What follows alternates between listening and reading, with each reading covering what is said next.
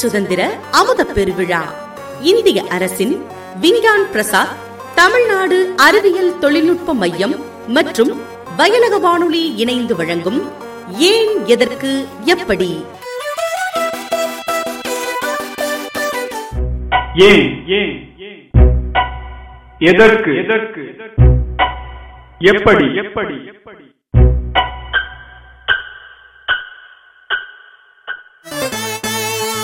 இது ஒரு அறிவியல் சார்ந்த தொடர்.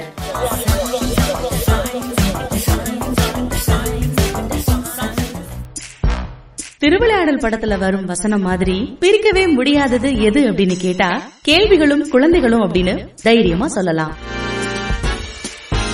குழந்தைங்க கேள்வி கேட்கும் போது பதில் சொல்லியபடியே நிறைய பெற்றோர் இருக்காங்க. நமக்கு பதில் தெரியாத கேள்வி ஒண்ண அந்த குழந்தை கேட்டுச்சு அப்படின்னா நாம சில சமயத்துல கோவப்படுறோம். கோவப்படுறதுக்கு பதிலா அந்த குழந்தை கேட்ட அந்த கேள்விக்கு பதில தேடுனா என்ன? எல்லாருக்கும் எல்லா விஷயமும் தெரிஞ்சிருக்கும்னு சொல்ல முடியாது இல்லையா? ஆனா சில சமயத்துல எல்லா விஷயங்களையும் தெரிஞ்சுக்கணும். அப்படி தெரிஞ்சுக்கணும்னு நீங்க நினைக்கிறீங்களா? நம்ம வயலக வானொலி 90.4 போற போக்குல ஒரு கதை சொல்லிட்டேன் சார். இது அறிவியல் சார்ந்த கதைகள். கேட்டு தெரிந்து கொள்ளுங்கள். மல்லிகா, சீக்கிரம் கிளம்புங்க. நீ போய்தான் ட்ரெயின் டிக்கெட்டே எடுக்கணும். என்ன அவ்வளவு லேட் பண்ணிட்டு இருக்கீங்க? இந்த கிளம்பிட்டேங்க. டே ரகு, சீக்கிரமா கிளம்புடா. அங்க உங்க அப்பா கத்திட்டு இருக்காரு. போய் ஆட்டோ கூட்டிட்டு வா. சரிம்மா, கிளம்பிட்டுமா. ஏண்டி சீதா, எவ்வளவு நேரம் தான் அந்த கண்ணாடி முன்னாடியே நிப்ப? சீக்கிரம் கிளம்பு. அம்மா, ஆட்டோ வந்துருச்சுமா. லக்கேஜ் எடுத்துட்டு வாங்கம்மா. ஏங்க, இந்த லக்கேஜ் எல்லாம் கையில எடுத்துக்கோங்க.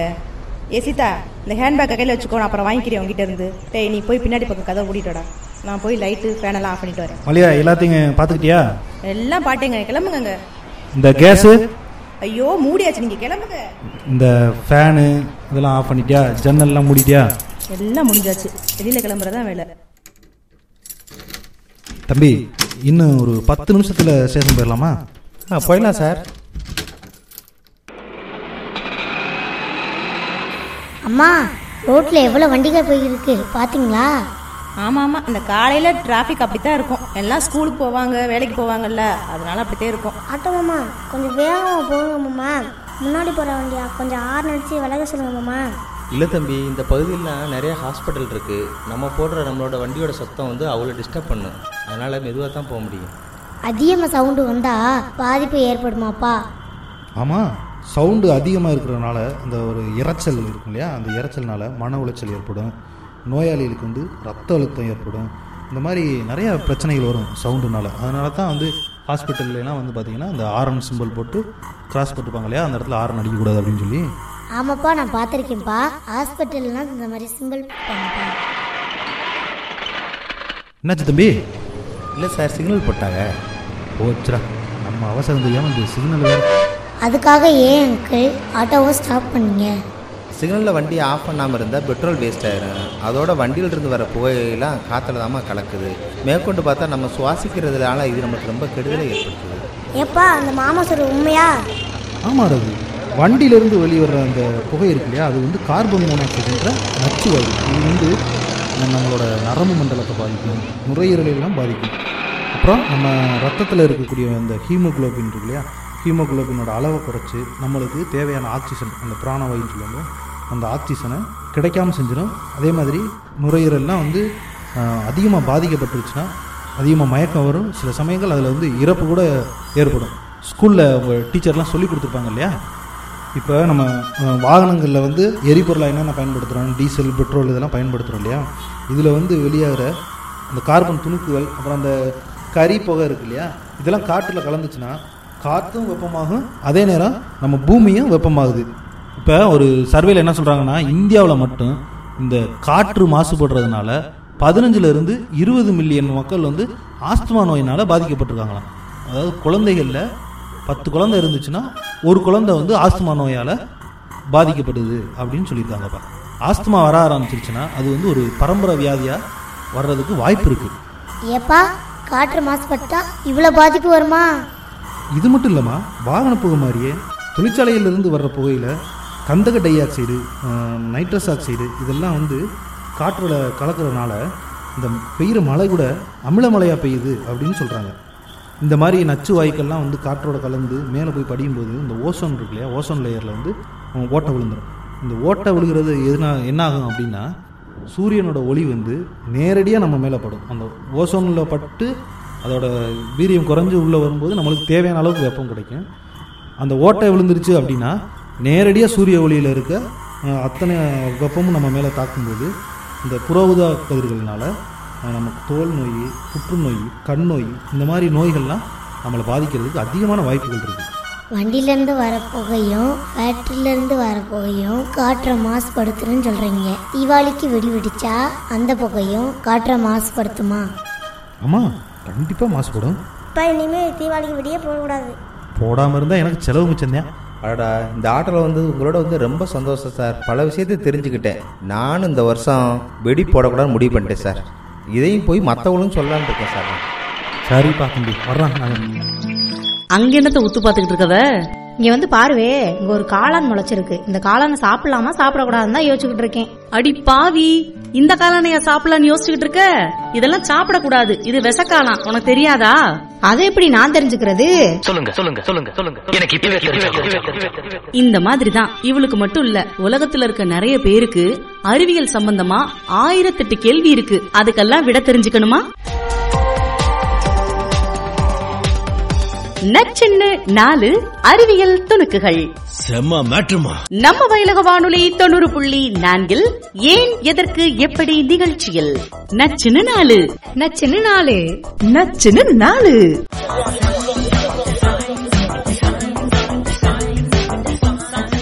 மல்லியா, இங்கே இருங்க, நான் போய் டிக்கெட் எடுத்துகிட்டு வந்துடுறேன். சார் சொல்லுங்கள், எத்தனை டிக்கெட் வேணும்? சார், மதுரைக்கு 2 டிக்கெட்டு, 2 அரை டிக்கெட். சரி மல்லியா, வாங்க, டிக்கெட்லாம் எடுத்தாச்சு. ட்ரெயின் வர்றதுக்கு முன்னாடி போய் நிற்போம் பிளாட்ஃபார்மில். வாங்க. ஏங்க கொஞ்சம் நில்லுங்க, அந்த பிள்ளைங்க திங்கிறதுக்கு ஸ்நாக்ஸ் கேட்டுட்டு இருக்கு.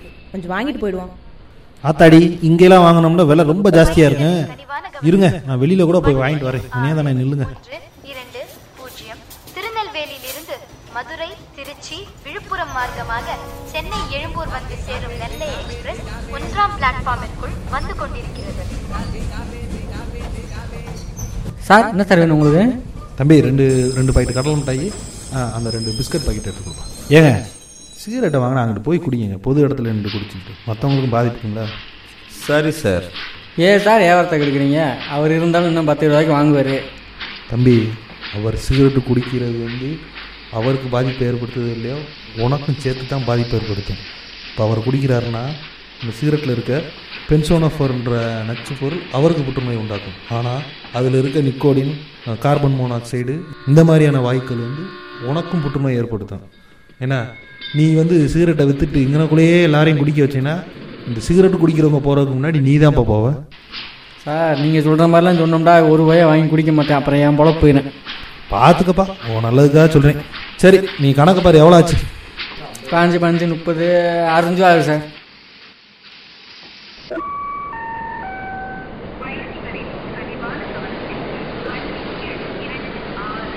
குட்டி, ட்ரெயின் வருது பாரு, தள்ளி நில்லு. பிளாட்ஃபாரத்தை ஒட்டி நிற்காத, தள்ளி நில்லு. எங்க நம்ம கம்பார்ட்மெண்ட் என்ன? நம்ம கம்பார்ட்மெண்ட்டு S4, இது S1. இப்போ இந்த சைடு பாருங்க, 2, 3, அந்த கம்பார்ட்மெண்ட் தான். வாங்க போ.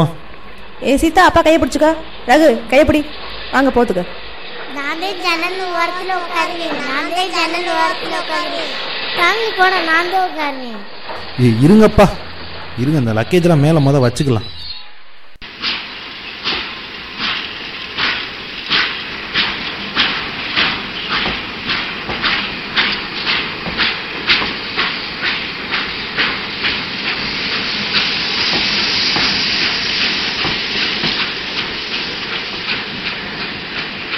ஆட்டோவில் எவ்வளோ புகை போச்சு, ட்ரெயினில் எவ்வளோ புகை வரும்.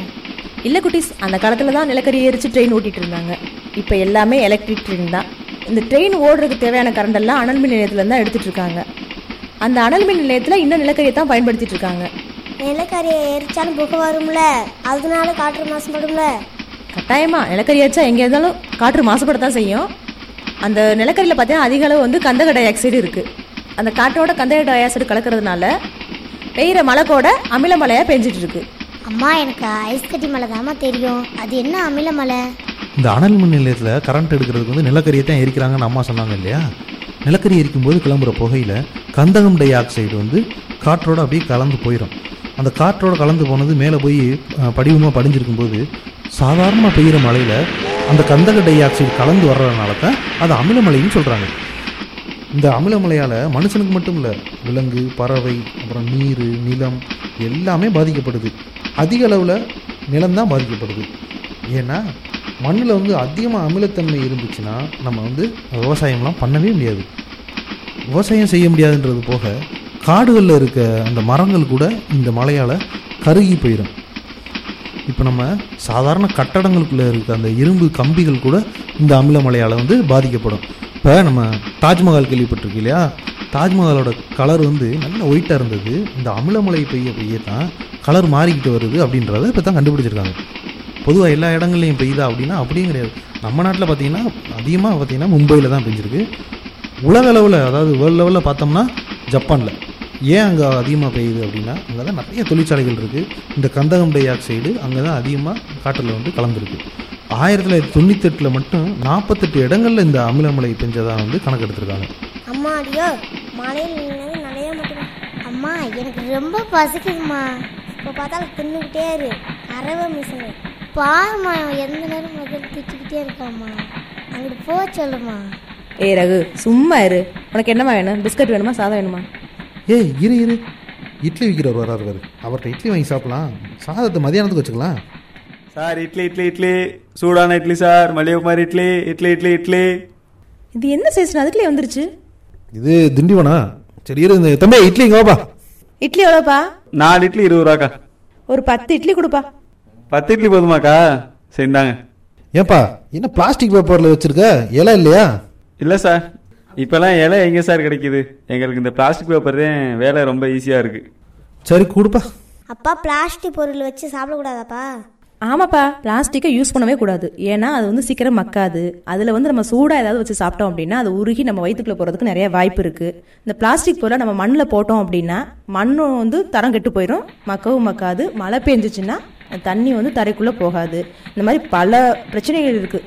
பார்த்தீங்கன்னா பிளாஸ்டிக் மக்கிறதுக்கு பார்த்தீங்கன்னா 450 வருஷம் ஆகுமா.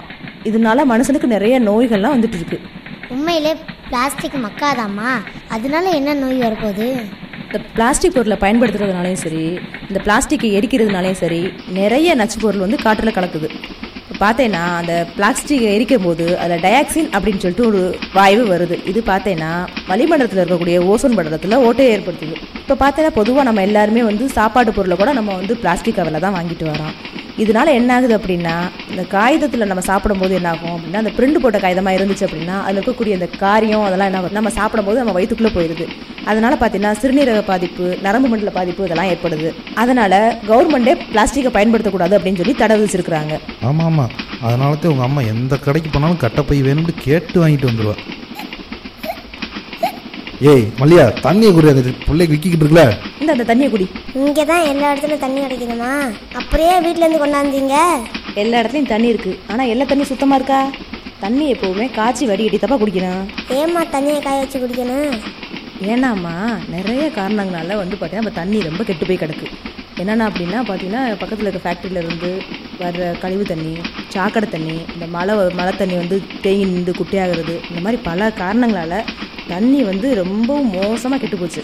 அந்த தண்ணி பார்த்தீங்கன்னா பூமிக்கு கீழே போகும்போதும் அங்கே இருக்கிற தண்ணியே ரொம்ப கெட்டு போச்சு. அதை தானே நம்ம போர் போட்டு எடுத்து குடிக்கிறோம்.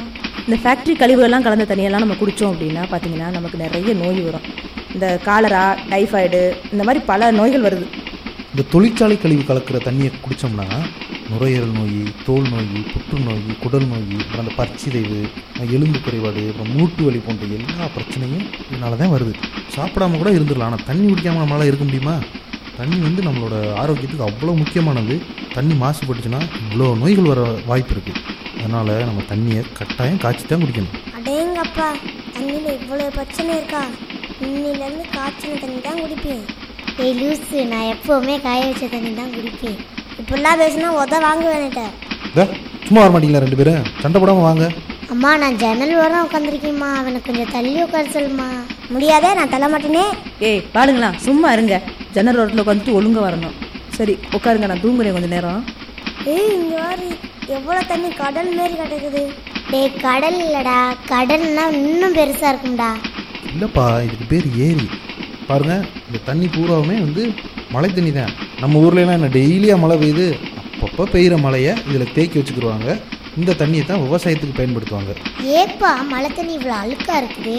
மழை தண்ணி விழுகும்போது சுத்தமான தண்ணியாக தாப்பா விழுகு. மண்ணில் விழுந்த பிறகு தான் இந்த சோடியம் குளோரைடு, கால்சியம் சல்பேட்டு இந்த மாதிரி தாது உப்புகள்லாம் கலந்து இந்த கலரில் வந்துடுது. இந்த மாதிரி ஏரி குளங்களில் இருக்க தண்ணியில் அதிக மாசு கலந்துருக்கும். உங்கள் அம்மா சொன்ன மாதிரி இந்த மாதிரி மாசுபட்ட தண்ணியை குடித்தோம்னா அதில் இருக்க பாக்டீரியா, வைரஸு, இதனால் டைஃபாய்டு, கால்ரா, பேதி, மஞ்சக்காமலை இது மாதிரி நிறைய நோய்கள் பரவும். நம்மளுக்கு மட்டும் இல்லை, இதை குடிக்கிற பறவைகளுக்கும் சரி, விலங்குகளுக்கும் சரி, அதனால் பாதிப்பு உண்டாகத்தான் செய்யும். முன்னாடிலாம் பார்க்கணுமே, இந்த ஏரி எவ்வளோ தண்ணி இருக்குன்ற ஃபுல்லாக இருக்கும். இப்பெல்லாம் பாரு, பாதி ஏரி கூட நிறையலை. இப்படியே நிறைஞ்சிருந்தாலும் கொஞ்ச நாள்லேயே வற்றி போயிடுது. ஏப்பா ஆடு மாடெல்லாம் எல்லாம் தண்ணியை குடிச்சிருச்சாப்பா? ஆடு மாடு குடிக்கிறது இல்லைப்பா, வெயில் அடிக்கிற அடிக்கு ஒரு நாளில் வற்றி போயிடுதுப்பா அவ்வளோ தண்ணியும். ஆமாப்பா, இந்த வருஷம்லாம் வெயில் பயங்கர வெயிலுப்பா. வெளியே தலையே காட்ட முடியல.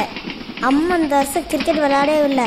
ஆமாம், இந்த வருஷம் ரொம்ப வெயில் ஜாஸ்தி தான். போன வருஷத்தை கம்பேர் பண்ணும்போது 0.6 டிகிரி செல்சியஸ் அதிகமான வெப்பமாக இருக்குது அப்படின்னு சொல்லியிருக்காங்க. இதுக்கு காரணம் என்ன பார்த்தோம்னா, இந்த பருவநிலை மாற்றம், க்ரீன் ஹவுஸ் விளைவு, இந்த மாதிரி விஷயங்களைத்தான் சொல்கிறாங்க. இப்படி படிப்படியாக அந்த பூமியோட ஹீட்டு கூடுறதைத்தான் குளோபல் வார்மிங், அதாவது புவி வெப்பமயமாதல் அப்படின்னு சொல்கிறாங்க. அம்மா எந்திரிமா, எனக்கு ஸ்நாக்ஸ் சாப்பிட எடுத்துட்டாமா. ஏய் தூங்க விடுங்கம்மா, இப்போ தானே எனக்கு என்ன வேணும்? இந்தம்மா கடலை மிட்டாய். உனக்கு வேணுமாப்பா? நான் வாங்கிக்கிறேன். அப்பா சொன்னார்ல க்ரீன் ஹவுஸ் விளைவுனா என்ன? ஏய் ஏன்டா இப்படி தூங்குற லோசிக்கிட்டு? எங்க உங்க அப்பா என்ன கேட்டா க்ரீன் ஹவுஸ் விளைவா? பகலில் பார்த்தேன்னா வெயில் அடிக்குது இல்லையா, அந்த வெயில் என்ன ஆகுது அப்படின்னா நேரடியாக பூமியை சூடாகுது. ஆனால் அதுவே நைட்டில் பார்த்தீங்கன்னா ஆவியாகி பூமி குளிர்ச்சி ஆயிரும். இது பார்த்தீங்கன்னா வருஷக்கணக்காக நடந்துக்கிட்டு இருக்கதான். ஆனால் இப்போ கொஞ்சம் காலமாக பார்த்தீங்கன்னா இந்த பூமியில் இருக்க ஹீட்டு வெளியில் போக முடியாமல் ஆயிடுச்சு. என்ன காரணம் அப்படின்னா இந்த வாகன புகை இதெல்லாம் சொன்னோம் இல்லையா, இதுலேருந்து வரக்கூடிய கார்பன் பூமியில் மேலே போய் போர்வை மாதிரி பறிஞ்சுக்கிறது. அந்த போர்வையானது என்ன பண்ணுது அப்படின்னா கீழேருந்து போகிற வெப்பத்தை தடுத்து பூமியை எப்போவுமே வெப்பமயமாக வச்சுக்கிறது. இதைத்தான் க்ரீன் ஹவுஸ் விளைவு அப்படின்னு சொல்கிறாங்க. பூமியோட வெப்பம் கூடிக்கிட்டே போகுதுன்னு அப்பா சொன்னாங்க. அதுக்கு நம்ம தானே காரணம்? அதுக்கு நம்ம மட்டும் காரணம் அப்படின்னு சொல்ல முடியாது. இயற்கையும் ஒரு வகையில் காரணம் தான். ஆனால் இதுக்கு மனிதன் ஓரளவுக்கு காரணமாக இருக்கிறான். ஆனால் அது யாருக்கும் அவங்களுக்கே தெரியறதில்ல, ஒரு விழிப்புணர்வு இல்லாமல் இருக்கிறாங்க. இயற்கையால் உலகம் எப்படி வெப்பமாகும்? நம்ம இப்போ தான் டிவியில் அடிக்கடி பார்க்குறோமே, எங்கே பார்த்தாலும் மழை பெஞ்சு அடிச்சுட்டு போகுது, வெயில் அடித்து அங்கிட்டு பாதி தீ பிடிச்சி எரிஞ்சிட்டு போகுது. இந்த மாதிரி நிறைய விஷயங்கள் தான் இயற்கையால் ஏற்படக்கூடியது. ஒரு பக்கம் பார்த்தா மழை பெஞ்சு வெள்ளமாக போகும், ஒரு பக்கம் பார்த்தா ரொம்ப வறட்சியாக இருக்கும். இந்த மாதிரி நிறைய காரணங்கள் சொல்லிக்கிட்டே போகலாம். நம்ம மாசுபடுத்துகிற எல்லா விஷயமும் நமக்கு பின்னாடி பாதிப்பை தான் ஏற்படுத்துது. மனுஷனால் என்னென்ன வருது அப்படின்னு பார்த்தோம்னா, இந்த நீர், நிலம், காற்று, இந்த மாதிரி எல்லா விஷயங்களும் மனுஷனால் பாதிக்கப்படுது. அதோட பார்த்தீங்கன்னா மக்கள் தொகை பெருகிக்கிட்டே போகிறதுனால அவங்க இருக்கிறதுக்கு இடம் இல்லாமல் விவசாயம் பண்ணுற இடத்தையெல்லாம் பார்த்தீங்கன்னா ஃப்ளாட்டு போட்டு கட்டடம் கட்டிகிட்டு இருக்காங்க. விவசாயத்திலே பார்த்தீங்கன்னா அதிக அளவு உரமெல்லாம் பயன்படுத்துகிறாங்க. இந்த ரோடு போடுறோம், இந்த மாதிரி பகுதியில் இருக்கக்கூடிய காடுகள், இந்த மாதிரி இடங்கள்லாம் அழிச்சிக்கிட்டு வராங்க. அது மட்டும் இல்லாமல் மக்கள் தொகை அதிகமாகிட்டுருக்கு. நிறைய சாதனங்கள் பயன்படுத்துறதுனால பார்த்தீங்கன்னா ஒரு வீட்டில் 2 ஃப்ரிட்ஜ் இந்த மாதிரி நிறையா பயன்படுத்திட்டு இருக்காங்க. அந்த மாதிரி 2-3 இருக்கிறதுனால மின்சாரமும் அதிகமாக பயன்படுது. இந்த மாதிரி நிறைய காரணங்கள் சொல்லிக்கிட்டே போகலாம். மனிதனும் உலக வெப்பமயமாதலுக்கு ஒரு வகையில் காரணமாக இருக்கான். இப்படியே வெப்பமாகிட்டு போனால் என்ன ஆகும்? அதனால நிறைய பாதிப்புகள் இருக்குது. ஏய் வந்துருச்சு, மதுரை ஸ்டேஷன் வந்துருச்சு, இறங்குங்க. ஏங்க வாங்குங்க, அந்த லக்கேஜ் எல்லாம் எடுத்துக்கோங்க, கீழே இறங்கணும். கவனத்திற்கு வண்டி எண் 6120 திருநெல்வேலியிலிருந்து மதுரை, திருச்சி, விழுப்புரம். ரகு மாமா வந்துட்டாங்கடா. இங்கே வர்றான். மாமா வந்துட்டாங்களே, ஜாலி ஜாலி. வாங்க வாங்க குட்டிகளா, எப்படி இருக்கீங்க? வாங்க மச்சான், எப்படி இருக்கீங்க? மல்லிகா நல்லா இருக்கியாமா? நாங்களாம் நல்லா இருக்கோம் மாப்பிள்ள. நீங்கள், குட்டிராமு, தங்கச்சியெல்லாம் எப்படி இருக்காங்க? நாங்கள் நல்லா இருக்கோம். வாங்க வாங்க ஒரு டாக்ஸி பிடிச்சிட்டு போயிடலாம். மாமா வீட்டில் இருந்து வண்டி எடுத்துகிட்டு வரலையா? எதை மாட்டு வண்டியவா?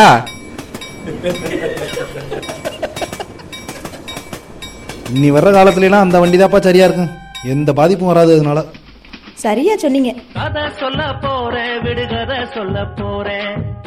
ஆமாங்க, விடுகதை தான், அறிவியல் சார்ந்த விடுகதை. நம்ம வயலக வானொலி 90.4 ஏன், எதற்கு, எப்படி நிகழ்ச்சியில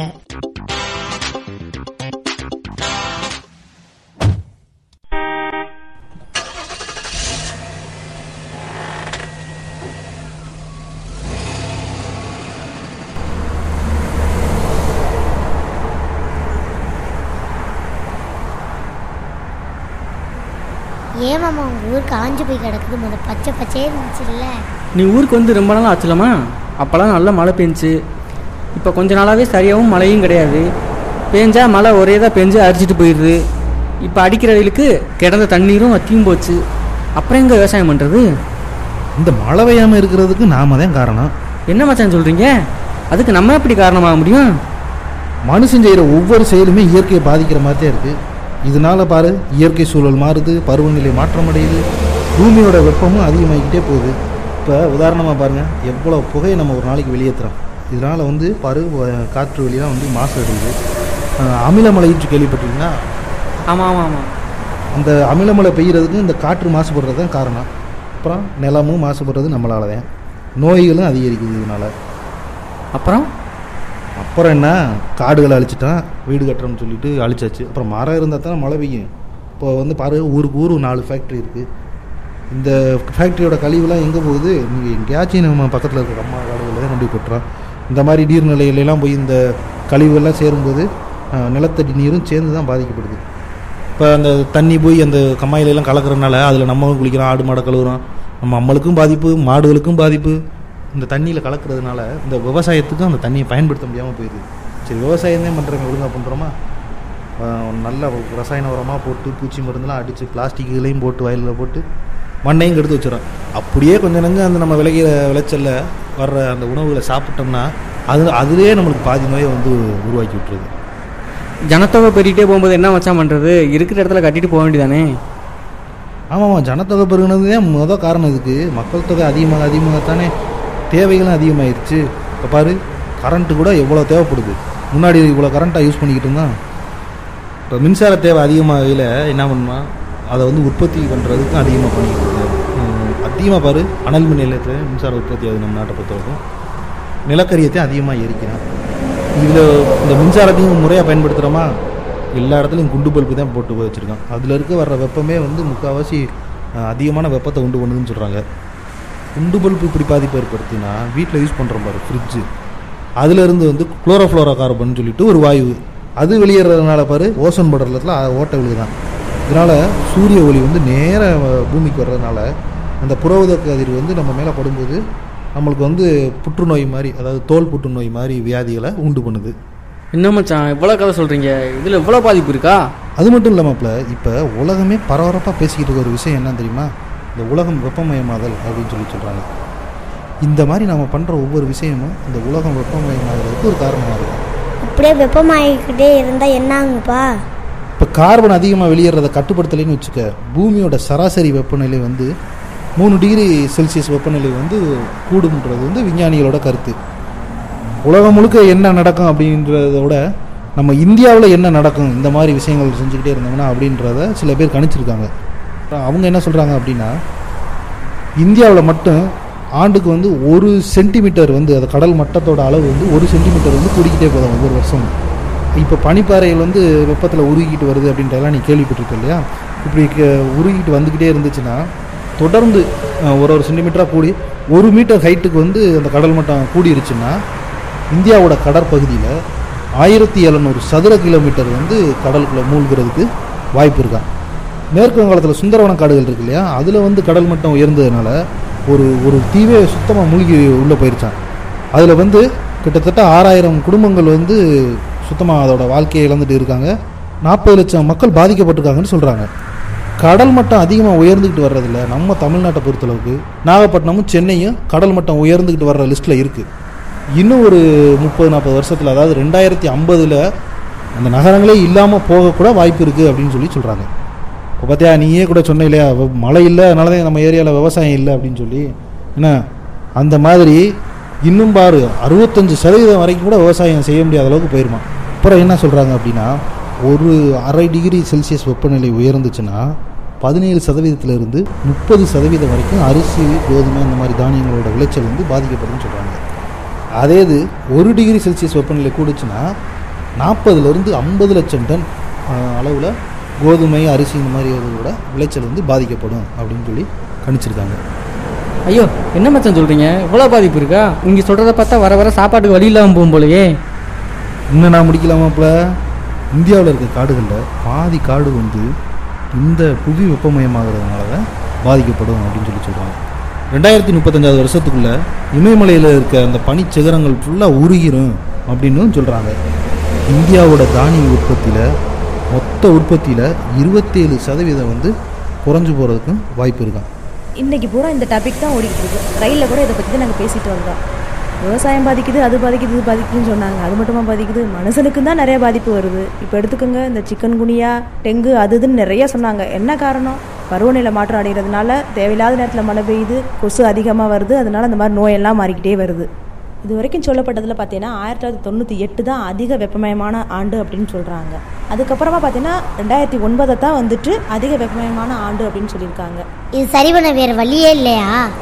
இதுக்குன்னு பார்த்தா பல தடுப்பு வழியெல்லாம் சொல்லிக்கிட்டு தான் இருக்கிறாங்க. என்னென்ன சொல்கிறாங்க அப்படின்னா பார்த்தீங்கன்னா இந்த நிலக்கரி, பெட்ரோல் இந்த மாதிரி வந்து திருப்பி கிடைக்காத அந்த எரிபொருட்கள் எல்லாம் வந்து பயன்படுத்துக்கிறத குறைச்சிக்கிட்டு சூரிய ஒளியிலேருந்து எடுக்கக்கூடிய மின்சாரம், அது மாதிரி காற்றுலேருந்து எடுக்கக்கூடிய மின்சாரம், இந்த மாதிரி விஷயங்களை பயன்படுத்தணும் அப்படின்னு சொல்கிறாங்க. அதுக்கப்புறமா பார்த்திங்கன்னா மரங்களை வந்து வெட்டுறதை தவிர்க்கணும் அப்படின்னு சொல்கிறாங்க. நிறைய இடங்களில் மரங்களை வச்சு வளர்க்கணும் அப்படின்னு சொல்கிறாங்க. அது மட்டும் இல்லாமல் இந்த பிளாஸ்டிக் பொருட்களோட பயன்பாடுகள்லாம் தவிர்க்கணும் அப்படின்னு சொல்கிறாங்க. அதுபோல் இந்த விவசாயத்துக்கு பயன்படுத்துகிற ரசாயன உரங்கள், பூச்சிக்கொல்லி இந்த மாதிரி இதெல்லாம் வந்து தவிர்க்கணும். அப்புறம் மின்சாரத்தை வந்து சிக்கனமாக பயன்படுத்தணும். தண்ணீரையும் பார்த்திங்கன்னா சிக்கனமாக பயன்படுத்தணும். நிறைய ஏரி குளங்கள்லாம் வெட்டிய தூர்வாரி பாதுகாக்கணும். நம்ம சுற்றுச்சூழலை எந்த அளவுக்கு பாதுகாக்கிறோமோ அந்த அளவுக்கு வந்துட்டு நம்ம நல்லா வாழலாம். கவர்மெண்ட்டு இந்த மாதிரி சொல்லியிருக்காங்க எல்லா விஷயமும். எத்தனை பேர் அதில் கடைபிடிக்கிறோம்? இப்போ பார்த்தீங்கன்னா 1986 நவம்பர் 19 கூட ஒரு சுற்றுச்சூழல் பாதுகாப்பு சட்டம் அப்படின்னு ஒன்று அறிமுகப்படுத்தியிருக்காங்க. அதில் பார்த்தீங்கன்னா 6 விதிகள் சொல்லியிருக்காங்க. அந்த 6 விதிகள் என்ன அப்படின்னா, இப்போ மல்லியா சொன்னது தான். இந்த மாதிரி பிளாஸ்டிக்கை பயன்படுத்தக்கூடாது, மரங்களை வெட்டக்கூடாது, அந்த மாதிரி விஷயங்கள் தான் சொல்லியிருக்காங்க. இதில் இவ்வளோ விஷயம் இருக்கா? இது தெரியாமத்தே மழை பெய்யலன்னு எங்கள் ஊரில் கழுதைக்கு கல்யாணம் கிளம்பியிருக்காங்க. உங்களுக்கு தெரிஞ்சது மட்டும் பத்தாது மாப்பிள்ள, நீங்கள் பார்க்குற ஆளுகிட்டையும் சொல்லுங்கள். நம்ம ஊர்களில் இந்த மாதிரி பிளாஸ்டிக் இதுகள்லாம் போட வேணாம், மரங்களெல்லாம் ரொம்ப வெட்ட வேணாம், முடிஞ்ச வரைக்கும் மரங்களை வளர்க்குறதுக்கு முயற்சி பண்ண சொல்லுங்கள். கரண்ட்டை வந்து கொஞ்சம் கம்மியாக செலவழிக்க சொல்லுங்கள். ரொம்ப முக்கியமான விஷயம் பார்த்திங்கன்னா, இந்த ரசாயன உரத்தை குறைச்சிட்டு இயற்கை விவசாயம் பண்ண சொல்லுங்கள். உங்களுக்கு தெரிஞ்சது மட்டும் பத்தாது மாப்பிள்ள, ஊரில் இருக்க எல்லாருக்கும் தெரியணும். நம்ம ஊரில் இருக்கவங்ககிட்டலாம் சொல்லுங்கள் முடிஞ்ச வரைக்கும். இந்த மாதிரி விஷயங்கள்லாம் செய்ய வேணாம். இந்த மாதிரி புவி வெப்பமயமாகிறது, பருவநிலை மாற்றம் அடைகிறத பற்றிலாம் சொல்லுங்கள். முடிஞ்ச வரைக்கும் விழிப்புணர்வு ஏற்படுத்துங்க. சரிங்க மாமா, கண்டிப்பாக இதை பற்றி எல்லாத்தையும் சொல்லுவோம். சரியா சொன்னீங்க மாமா. நாங்களும் ஃப்ரெண்ட்ஸ் கிட்ட போய் சொல்லுவோம் மாமா. ஐ மாமா வீடு வந்துருச்சு.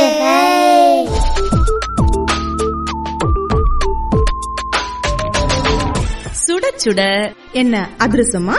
அதிரசம் இல்ல, அதிசயம், அறிவியல் அதிசயம். இந்த வார அறிவியல் தகவல்களோட நான் உங்க அறிவியல் ஆனந்தி. நம்ம வயலக வானொலி 90.4 ஏன் எதற்கு எப்படி நிகழ்ச்சியில்